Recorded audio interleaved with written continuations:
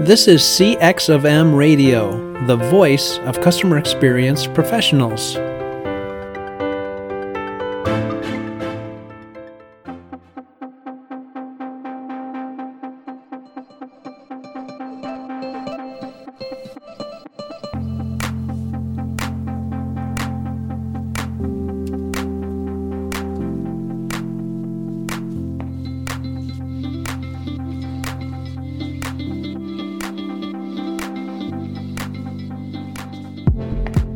Hello, and welcome to another World of UX podcast. This is your host, Darren Hood. Thank you for joining me on today, and welcome to those of you who are joining us, as always, for the very first time. Thank you all for taking time out of your schedule to tap in and see what I have to say about the subject of user experience on today. Now, for those of you that are listening for the first time, just to sort of help you to level set, there's a lot of UX podcasts out there. There's a lot of people out there that are spending time talking about some aspect of the subject, and a lot of people have a lot of different things to say. I just think it's really critical that you understand that what you're about to hear, this is a no holds barred type of a presentation. I don't sugarcoat anything. I like to say that I don't own any sugar. So there will be no sugarcoating of anything today. I'm going to be shooting straight from the hip, as always, and going to respect you enough to tell you exactly what you need to know without playing any politically correct games, without sugarcoating, again, without sparing people's feelings or things of that nature. But we will be tactful. We will be professional. But I just got to say, when people cut corners and when people play games and when people try to spare folks of certain things, it opens the door for undesirable situations to take place. And this is really critical in an age in UX where misinformation is so rampant and where there are a lot of voices in the world of user experience that should not really be speaking. Everybody has something to say in general. Yeah. People who are new to UX, I absolutely love it when they share their journeys. It's valuable. It's fantastic. And people need to hear it. People who've been around for a while, any OGs or folks first gen UXers, it's important to understand where we've come from, what we've experienced. And we have such a very broad point of reference that sharing that with those that are up and coming will help them to grow, and it'll help them to come down the same path that we've come down. What's happening is there's a group of people who have very little point of reference, who pretty much have more of a desire to be a celebrity than they do to properly impact the discipline as a whole. And you will find that this massive influx of misinformation comes from that group of people. So I just want to get you ready. If you're going to sit and you're going to listen to me, it's not going to be pretty. It's from a standpoint of I may say something that may shock you. But as you will talk to people who have been connected with me, especially for any length of time, you might get shocked. But man, are you going to be happy about it later? So I just wanted to prepare somebody today as we embark on, I thought last week's subject, where we were talking about the nuances of UX research, I thought I was done with that. I'm going to continue just for today only, because a lot of the things I talked about with that subject focused on the nuances of UX research, but it was really a distance from the work itself. So it hit me as I shared that podcast as it was published and as people started to tap into it. I started thinking, you know what? There are more nuances that I could cover. And I felt it was really important to get a little bit closer to the work and to play catch up for those who haven't heard last week's episode yet. UX research is an arena that a lot of people want to be a part of. It's the hottest segment, if you will, associated with the discipline. of user experience, UX research. You talk to a lot of people, they say they want to be in UX, and they will specifically say that they want to be researchers. But what I've also found, while people are predominantly of all the different types of UX that they could get into, where research seems to be the big thing, it's also interesting that these people don't really understand, a lot of them don't really understand what they're opting into. They don't really understand what type of work needs to be done, and they don't understand the nuances associated with the work. And so when you are getting involved, whether it's research or any other aspect of UX, if you don't understand the whole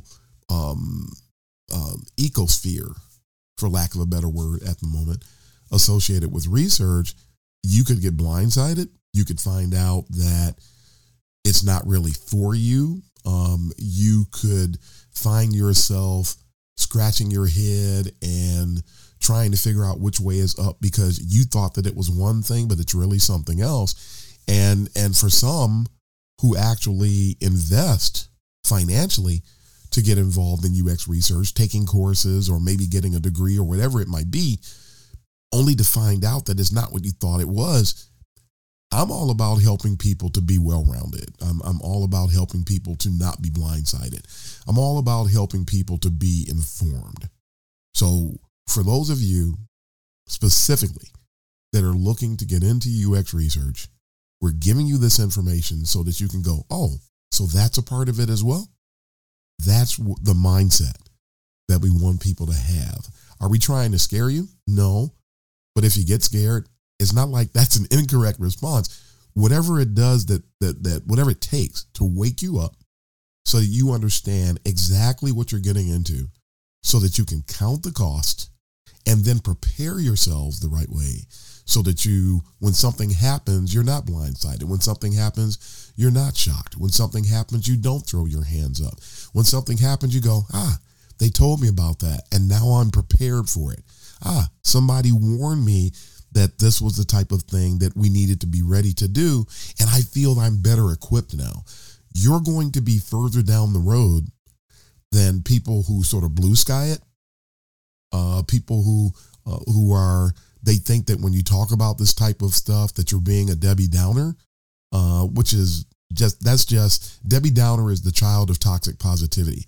So you don't want to be a part of that because you will not be prepared. So all that said, I wanted to sort of onboard those of you that are listening for the first time. And I sort of want to give a little slight recap of what we did last week. Let's talk about the nuances of UX research, but this time we're going to stick close to the work itself. So as we embark on this part 2, if you will, I'm going to pick up by sort of reiterating something. I talked a little bit about people. You see this stuff on whether it's Reddit, LinkedIn, or whatever it is. You'll always see these people who will post like an A and a B. They'll post a couple of illustrations and they'll say, which one do you like better, A or B? And it'll be 2 variations of a design. It's almost like a poor man's A/B test in a sense when you really think about it. And a lot of these people claim that when they're doing it, they claim that they're doing research. Now, one of the things is that is misrepresenting what UX research really is. Number one, there's a book on the market, one of my favorite books on the market, that talks about different aspects of UX research, and it counts 125 different elements. Now, there are methods, methodologies, there are techniques, there are deliverables, there are artifacts. All of these things are connected to UX research. Now, if all of these things are associated with UX research, and then these people just put 2 drawings up and say, which one do you like better, and claim that that's research. Research is never that simple. Research is never that cut and dry.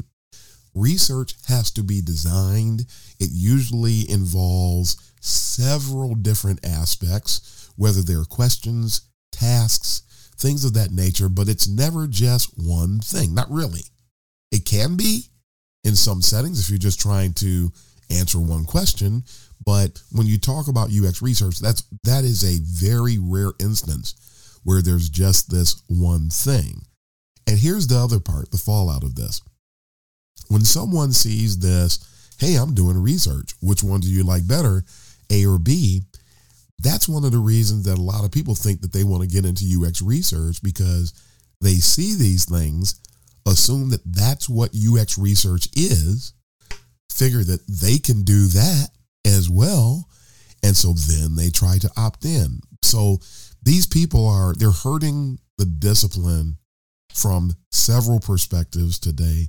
And it is critically important that we understand that when we do the work, when we talk about the work, all of these different aspects associated with UX, it's critical to understand and know we are representatives. We are ambassadors of the work, this thing that we call UX. We're ambassadors of it.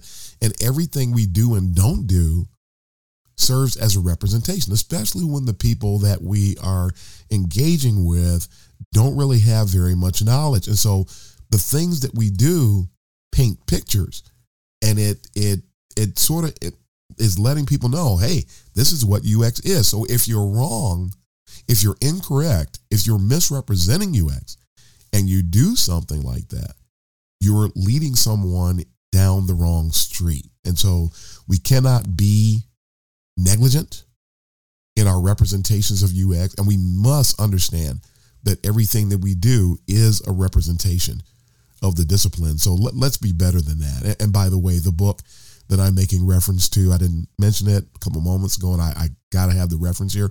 The book is called Universal Methods of Design. There's an older edition that talks about 100 ways to research complex problems, develop innovative ideas, and design effective solutions. And they're all focusing on research.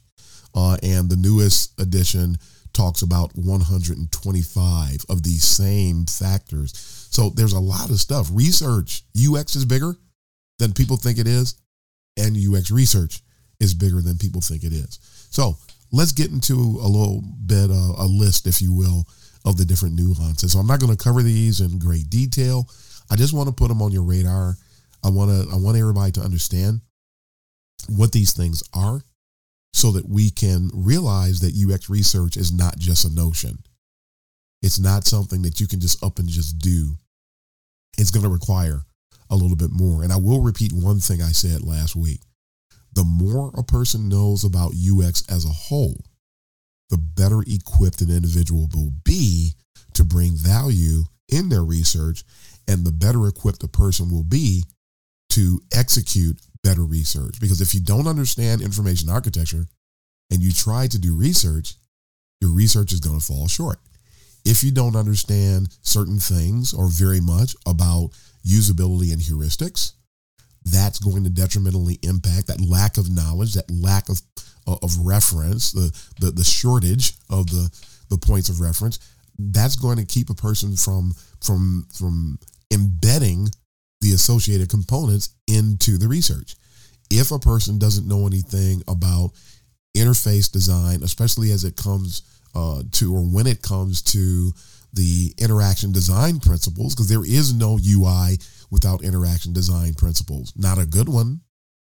But when you know all of these things, you can factor these into your research, the design of your research, and now you're better equipped to obtain trustworthy, reliable, and actionable data, which is the product. That's what's supposed to come out of research. So here are your official, if you will, nuances that I wanted to cover today. Number one, you need to learn that there is an art to screening. Now, someone is saying, what is screening? Well, you can't just go and just have anybody participate in your research. You have to make sure, in order to make sure that you are going to obtain trustworthy, actionable, reliable data, you have to make sure that the right people are participating in your research. If you do not, that takes away the credibility of the data that you're gathering. And a lot of times the clients and the stakeholders have no idea of whether or not someone has the right people participating in the research. So you need to make sure that you are screening people, that you're trying to make sure that, for example, if you're trying to do research on an e-commerce platform and you're trying to make sure that you've designed it the right way, you could have people that don't spend a lot of time shopping online, participating. But if that's the bulk of the folks involved in the study, that's not a good idea. You really want to make sure that you're screening folks, that people who are the best people for something like that are people who shop online regularly. Bring a few people in it so you can get perspectives of some newbies to shopping online. But the bigger buck,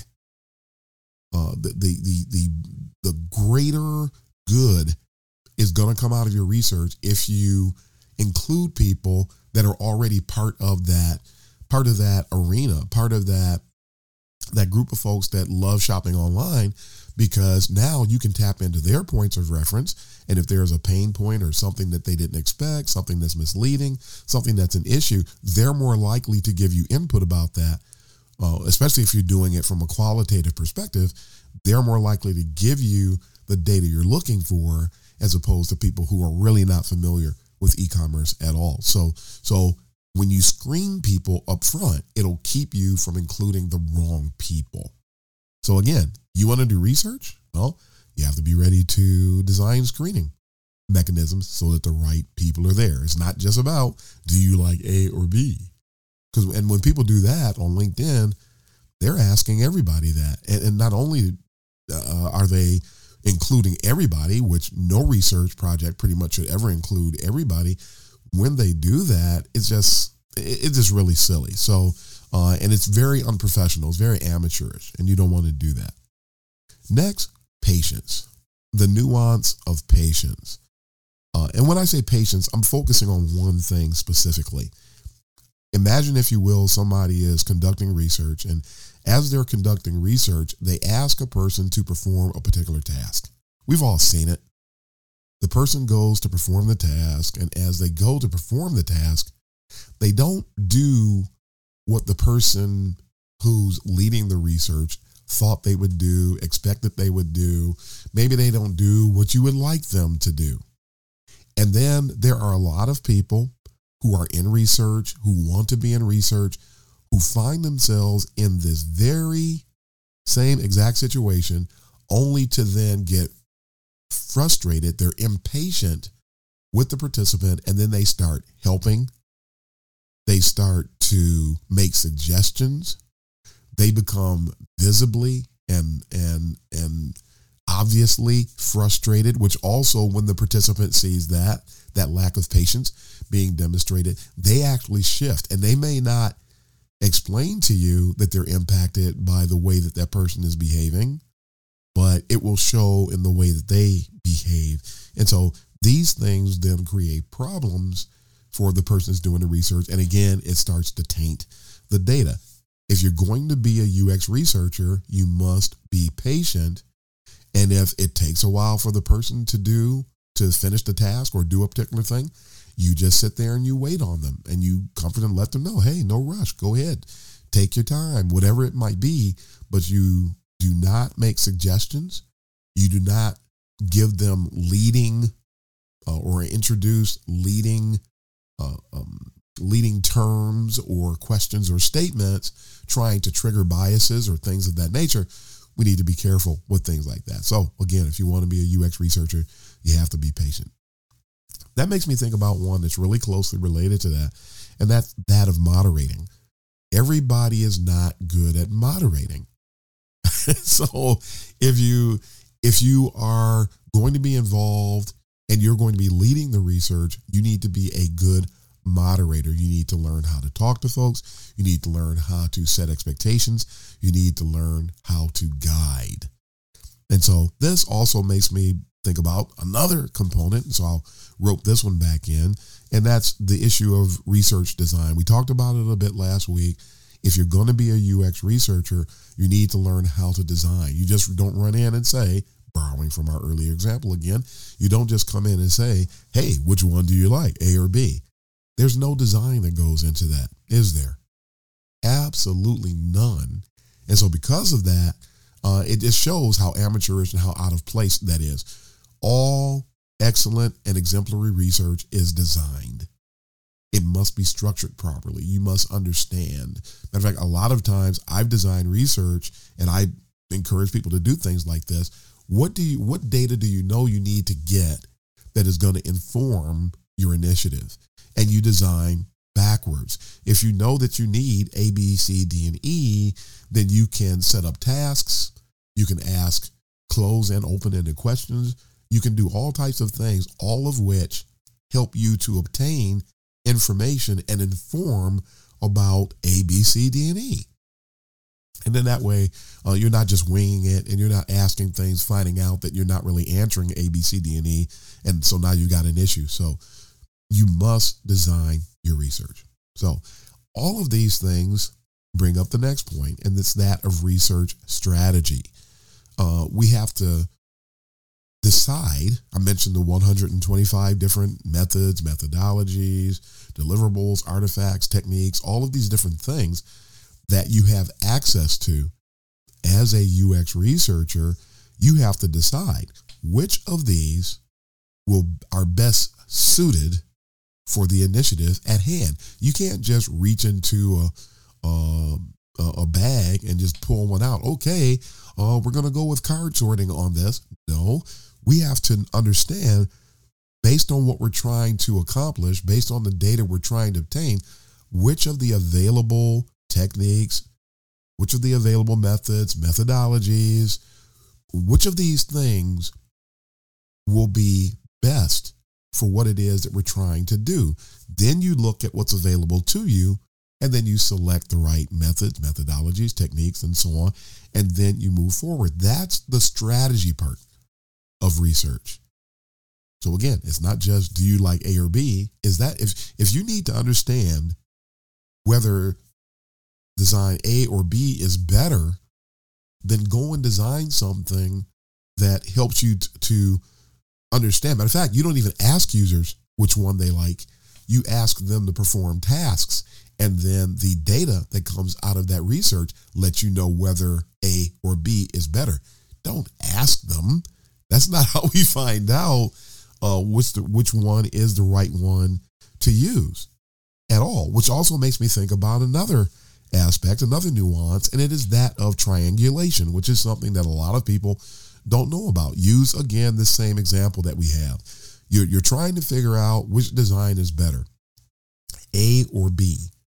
And could you ask people what impacts them or which one appeals to them the most first?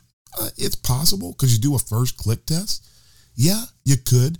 But if you're really trying to find out, don't just subject participants to one method.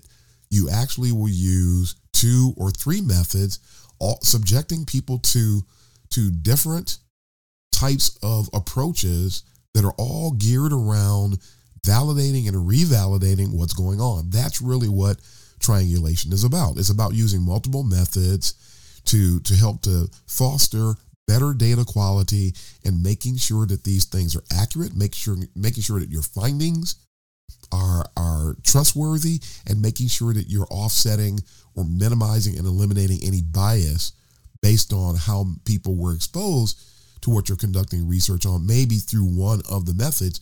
Do it again. You did it over here with this method. Okay, now go do it again. And then you're validating things, and you can now assure people that the findings are accurate because we were able to validate it based on these 2 or 3 approaches that we did. So triangulation is key. And a bunch of people who want to be in research know nothing about triangulation, which is fine, but just know that you have to learn about it. If you don't know, don't beat yourself up. I'm not beating you up. Don't beat yourself up. But know and understand that understanding about triangulation is key. Here's another one. Let's say that you're conducting the research and the person makes a statement. Say you're doing interviews or you're doing contextual inquiry where you're going through, you're watching the person work and you're asking questions. Probing is a skill that has to be developed. Knowing what questions to ask and when, and they may not be on your script. Yes, there are scripts that are part of designing research. And so when you're trying to understand, trying to get inside the head of the participant, they may say or do something that sparks another question so that you can delve deeper, so that you can validate, so you can get a greater understanding of what's going on. So if you want to be in research, you're going to need to learn how and when to probe. Now, let's say you do all of this work. You do all of this, all of these fantastic things, and you have all this great data, and now it's time to report out. It is important that people develop the skill. Storytelling is a part of it.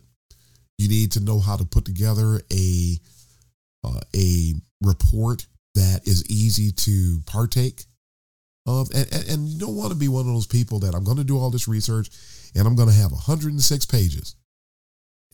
Did you remember to do an executive summary? I mean, did you think about doing a 3-minute video that just explains all of the high points? Did you do a presentation but know that there's always somebody that doesn't attend? And did you come up with a way for them to partake of what you presented in a way that is easy for them to digest? And don't forget, you must speak the language of the clients and the stakeholders. Don't just give it to them in UX language, because a lot of times people will not understand that and it doesn't work. But we need to be succinct.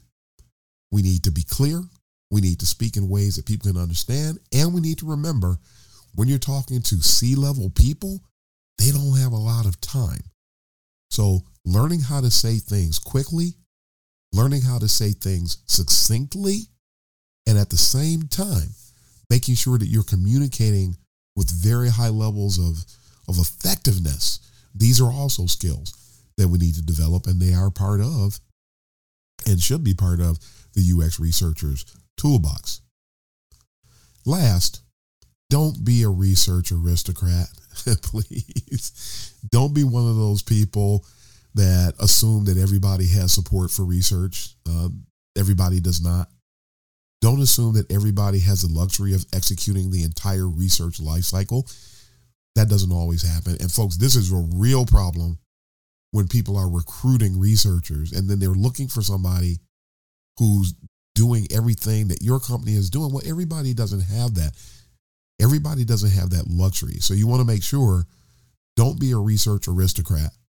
And a lot of people are. They're heading down that road where they're able to operate at the highest levels of maturity when it comes to executing proper research, but everybody doesn't. So don't allow yourself to go there, because it's just counterproductive.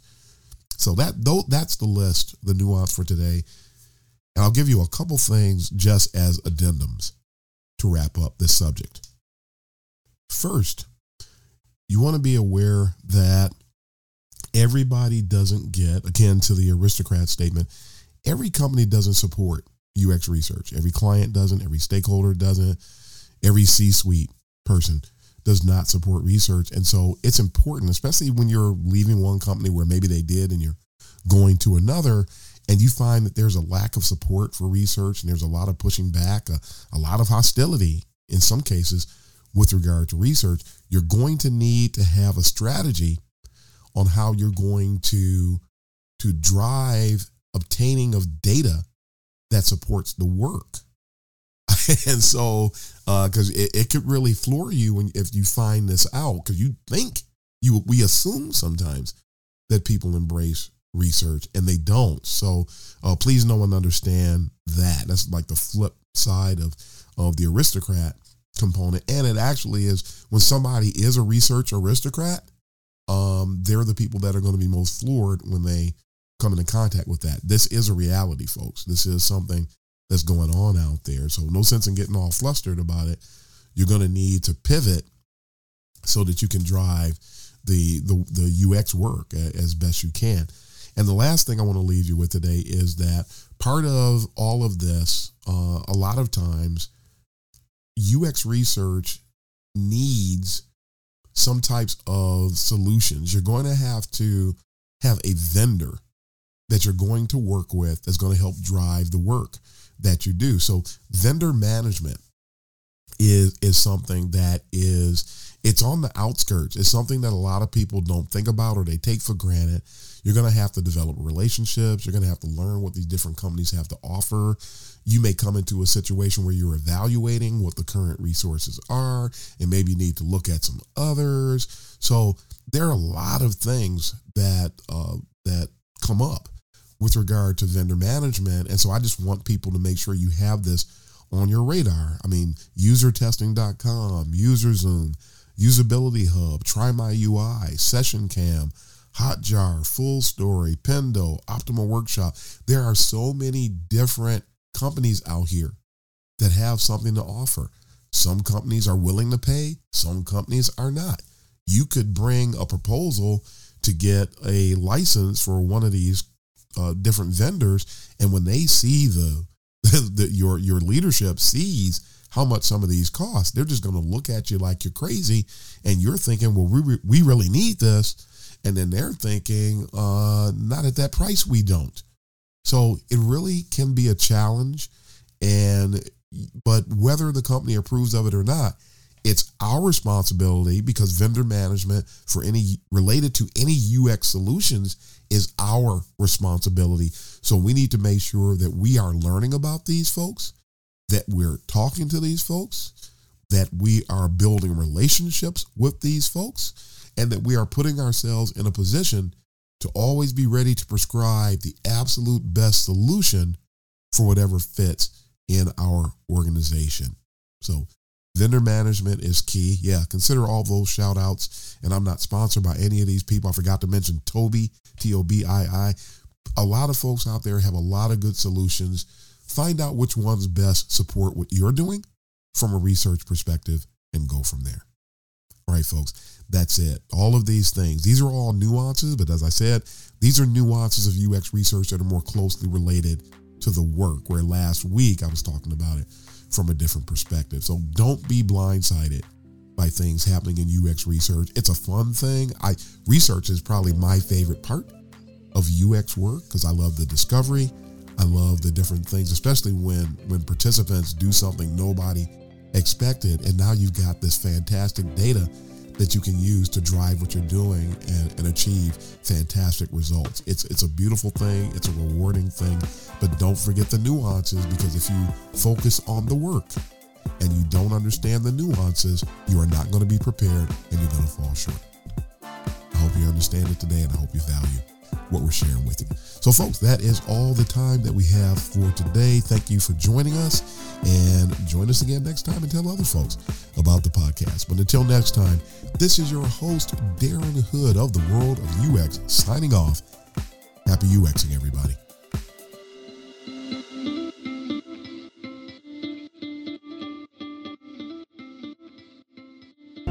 Thanks for joining us for this session of CX of M Radio. Be sure to rate, review, and subscribe to the show, and visit cxofm.org for more resources.